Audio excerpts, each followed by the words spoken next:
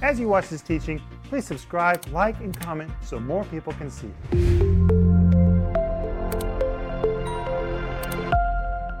Hi everybody, welcome to the home group. My name is Paul Renner and my father Rick Renner asked me to lead the home group tonight, and I know that we're going to have a lot of fun. We're continuing to talk about why do we go to church? Why do you go to church? Write us in the comment section, let us know why you go to church. The Bible tells us that we're not to forsake the assembly, but what does that specifically mean to you? We've been talking about it for the last couple of days, and today we're going to finish this subject. I think you're going to enjoy it. As we talk about specifically why we go to church, we've been raising some very interesting questions because recently we found out that we don't have to go to church. We get to go to church, and actually attending church, we've begun to understand that it's something special. It's something special that we get to experience together. So that's what we're talking about tonight. And today with me in the home group is Joel and Maxime. It is so good to be with you all. And Paul, I think you're doing wonderful leading our home groups. And I just want to say thank you. Thank you, Joel. But dear home group, tell us what you think about what we're talking about. We would love to hear your comments about the previous two home groups. I think they've been very, very encouraging. But before we start tonight's home group, we've been having a lot of fun discussions, I would say. True. About the difference between online church and physical church, and is one better than the other? And I think Maxime said it best. Both are good. And we need to do both. I think that's very good, Maxime. Amen. Thank you, Joel. And there should be no extremes. Like some people say, only online or only physical church. Like Apostle Paul said, I'm going to pray with my mind. I'm going to pray with my spirit. Yes. You should do both. There should be no extremes, like one extreme, another extreme. Do both. Don't be, just be wise. Do both. But before we begin, I want to tell you a few things. If you need prayer, please call us at 1-800-742-5593 or email us at prayer@ren.org. We believe in the power of prayer, and if you need someone to believe with you, we would love to do that. Just call us or write us, and we would love to pray with you. This book, Paul, has become a classic in the Christian world. It's an excellent book. It's an excellent book, and it talks about all the armor of God and how we can use that to fight the spiritual battle that we're in. We have an enemy. His name's the devil. And we can defeat him. We are defeating him. It's really amazing. And this book talks about how to use each element of the armor of God to defeat the devil, what each element represents, what they do, and how we can implement them in our own lives. And also you can get the whole series that Dad's talking about in his TV program, Dressed to Kill, on our website, or you can download the study guide for free right now. I think these study guides are very, very valuable because we're believing for the revival of the Bible in people's lives. And that can happen in your life. I hope it is. I pray it is. These study guides help you understand, look through the Bible, understand for yourself what the armor of God does, and I think that will really help you. Amen. Amen. Father God, I thank you that we can be together today. And Lord, I ask you to bless this home group, our fellowship, the fellowship that we have here. And Lord, I thank you that we can connect with everyone who's joining us during our home group in the name of Jesus. And everyone has said, Amen. Amen. Amen. All right. So we've been talking about Hebrews chapter 10, verse 25, which says that we're not to forsake the assembly of ourselves, not forsaking the assembly of ourselves together as the manner of some is. So the Bible tells us not to forsake. And it's very interesting, Maxime, how you read from Sparkling Gems about what forsake means. Could you repeat that, please? I read about the word exhorting, and may I read right now? I haven't read it yet. Okay. Pastor Rick explains the meaning of the word exhort, and I would like to read it. When you're feeling down, that's what you were talking about. You go to church to be encouraged or to encourage somebody else. When you're feeling down and out like a failure who is falling behind everyone else, that isn't the time for you to stay away from other believers, as some are in the habit of doing. That is the very time that you need to come together for the sake of encouragement. And here's encouragement. So you can face your battles more bravely. Amen. We need each other's encouragement. And when you feel down and out, or when you feel lonely, it's not the time to stay at home. When you're lonely, it's the time to look for fellowship. It's a time to do everything you can possibly do to be around other people, specifically around other believers, because there's something in them, there's something in you that other people need. And as a pastor, I feel dependent upon the Holy Spirit in you. I am dependent upon what you bring to church when you come to the service. Now, I know that when we talk about the church, we're actually talking about people. We're not talking about a building, but I'm not talking about the building either. I'm talking about what happens when we as a people get together and start to worship the Lord and experience fellowship with Him and experience fellowship with each other. There's an amazing thing that happens when we begin to corporately pray in tongues. That after a little while, you get a sense of unity. You get this special experience after you pray in tongues for a little while. Specifically, after everyone starts to join in and pray in tongues. Now, there's something wonderful that happens when I pray in tongues alone, when no one's around. That's great. But when I begin to pray in tongues with other believers, and when everybody joins in, first of all, when we pray in tongues, we get in sync or in unity with God. And then as the result of us all getting in sync with our spirits and with God, we begin to experience unity with each other. And that's something we can only experience during corporate prayer. That's something that only happens when we can actually see and hear other people pray. So there's so many things that the Lord has for us as a body, as the body of Christ, that we experience only when we're together. And there's an encouragement that happens that's not always vocal. There's an encouragement that happens that you may not even know about. Just because you don't hear someone say, you're going to be okay, doesn't mean that there's something in the atmosphere. There's something that you simply experience just because you see other people worshiping the Lord. And there's so much value in that. And David talks about beholding the beauty of the Lord. And he connects it to being in the temple. I love this verse, Psalms 27. Dwell in the house of the Lord all my days, to behold the beauty of the Lord. 27:4. That's what I pray for each of you, and that's really my expectation every time we come together as a church, that we as a church begin to behold the beauty of the Lord, something that happens special when we're gathered together.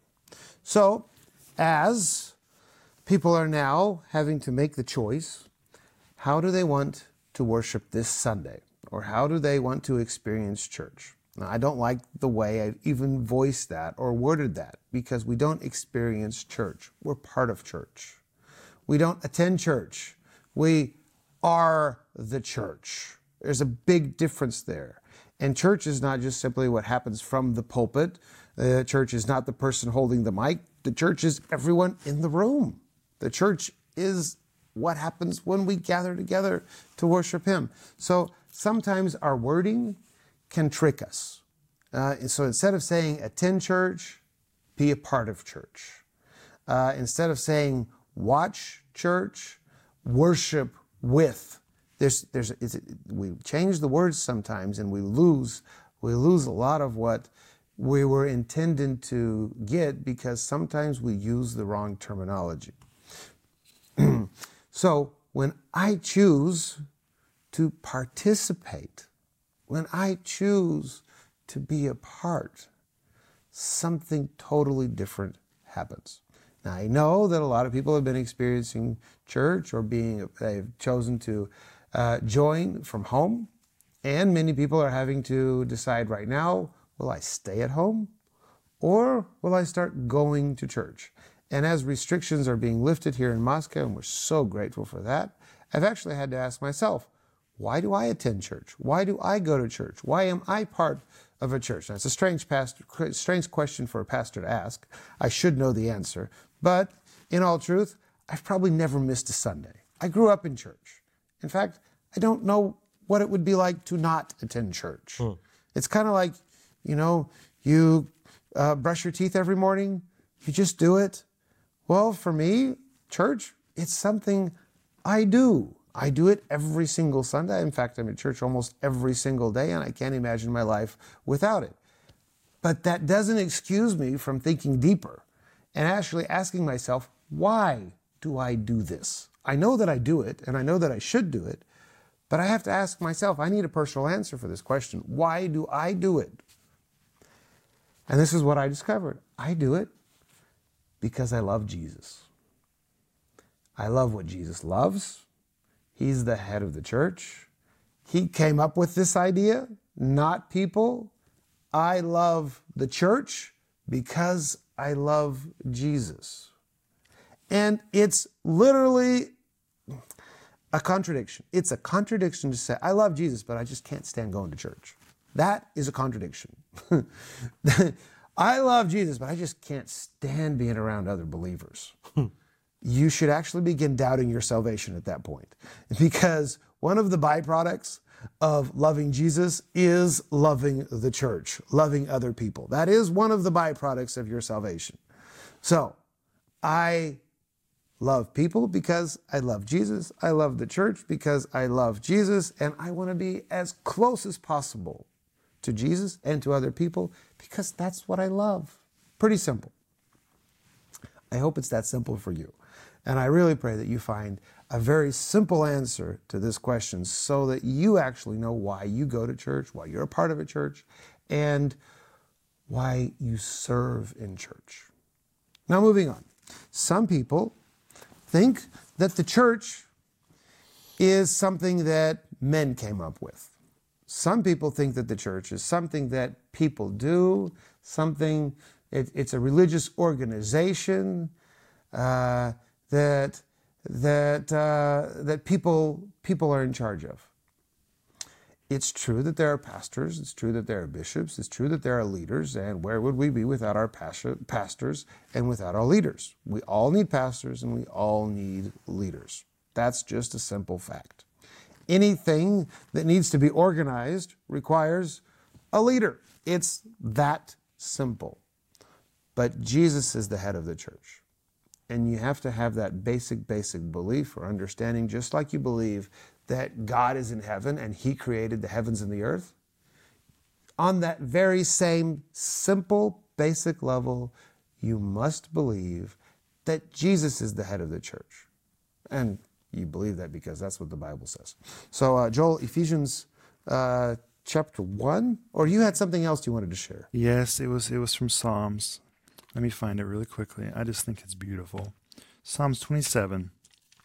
Here we go. There's so many Psalms. Okay, get in there. 27. I'm in 71. Okay, flipping more pages. This is live. This is our home group. All right, 27. I'm going to start with verse 4, Paul. Okay. It's what you already read. Yeah. The one thing I ask of the Lord, the thing I seek most, is to live in the house of the Lord all the days of my life, delighting in the Lord's perfections and meditating in His temple. For He will conceal me there when trouble comes. He will hide me in His sanctuary. He will place me out of reach on a high rock. Then I will hold my head high above my enemies who surround me. At His tabernacle I will offer sacrifices with shouts of joy, singing and praising the Lord with music. Mm-hmm. Now, David says the temple, the sanctuary, a few times in here, Paul. Mm-hmm. So he's talking about a physical location. Yes. He's not talking about getting together somewhere in the woods. He's talking about actually going to a physical location and worshiping the Lord, putting himself in that location and under that tabernacle, under that sanctuary, and worshiping with singing. So David was speaking about a physical place. Mm-hmm. But today's world, you don't have to go to a physical location to be a church. The body of Christ is not a building, like you said. It's a group of people, and Jesus is the head of the body of Christ. That's why it's called the body of Christ. Mm-hmm. And I just think it's encouraging that David, he talked about so sincerely about being in the sanctuary, the temple, spending as many days as he can in that place. It's really precious scripture. Yeah, Joe, Maxime? You know, I'm thinking, I'm so thankful for the physical church. I love going to church, and you're so right when you say that when we have opportunity to go to physical church, we should go, because I want my son to grow in church. It's so important for the kids to experience real church. I don't want my son just to experience online church. I want him to experience real Sunday school at my local church. But online church is so important. And you know, forgive me if I'm going to mention something different, but I was just sitting here and thinking about Pastor Rick. About, 8, 9, 10 years ago, he started saying we need to build online ministry. We need to build online ministry. And many of us were looking at him like, why? We were having wonderful, wonderful physical church. But Pastor Rick, he heard from God. He was saying, we need to build our online ministry. Many pastors could not understand what he was doing. But he started investing in online church, online ministry. And when this coronavirus situation happened, I told to Pastor Rick, I said, and we just switched so fast. I remember you coming here in this very room. Oh, yeah. For how many hours every day you were ministering? Hours online. We had up to 8 online events every day here.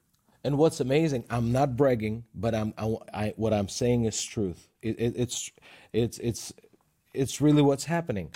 Our church grew when this coronavirus situation happened. Our online church grew so fast. And I told Pastor Rick, I said, Pastor Rick, you're like Noah. Built an ark. The online ministry you built became our ark. We just got inside and we floated on water. And this pandemic didn't harm us, actually. Attendance grew immediately. And you worked so hard at this online church. Yes, I agree entirely. Great example. Jesus definitely is the head of the church, and he will lead you, and the Holy Spirit will tell you about things to come so that you are prepared when tragedy happens, because difficulties do arise, and when things happen that you couldn't physically possibly believe, the Holy Spirit will lead you, just like he encouraged us to begin focusing on the online church. The online church was directly connected, and is now connected, always will be connected, directly to what happens in church.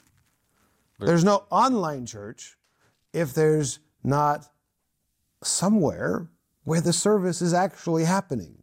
Very true. People at home are connecting via technology to something that's actually happening in a physical place. And now, of course, that physical place could be your bedroom, it could be your living room, it could be outside, but it's still something going on somewhere. And you're connecting to it, and that's, of course, where Matthew comes in, where Jesus says, wherever 2 or more are gathered together. It doesn't say you have to be in one place, but we must be together in his name.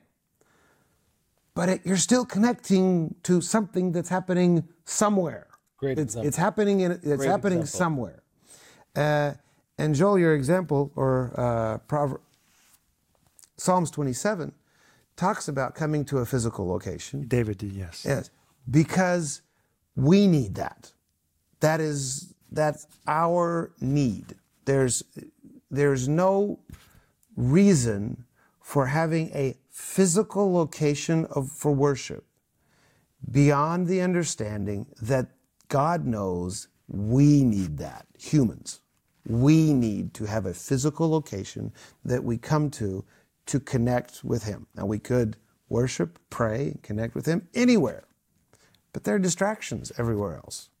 And it's part of our nature. We need a place that is dedicated to certain things, and specifically worship, and that's why we have houses of worship, because that's the only thing that happens there, or the only thing that's meant to happen there. That's right. That's right. But of course, David didn't have online, not that we know of. And I think if he did, he would have done both. Of course. He would have had online, a live feed right from the temple or wherever he would go, the sanctuary of the worship.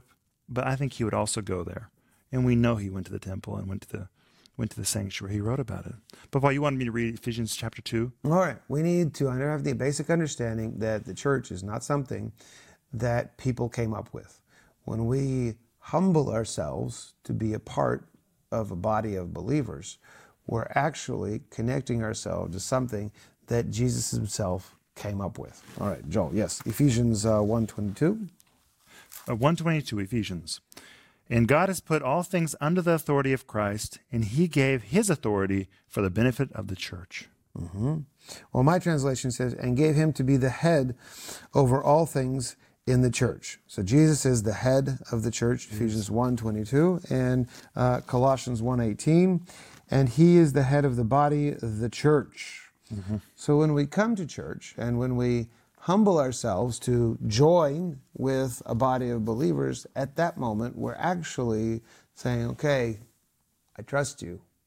I trust you that you are the head of the church. You are speaking to the pastor, to the leaders of the church. You will speak to me through them, and I receive whatever correction, encouragement I need from you through these people. And that's how God works today. Of course, we have the Bible. That's the first place we find the will of God in our lives is the Bible. But today, God works through people.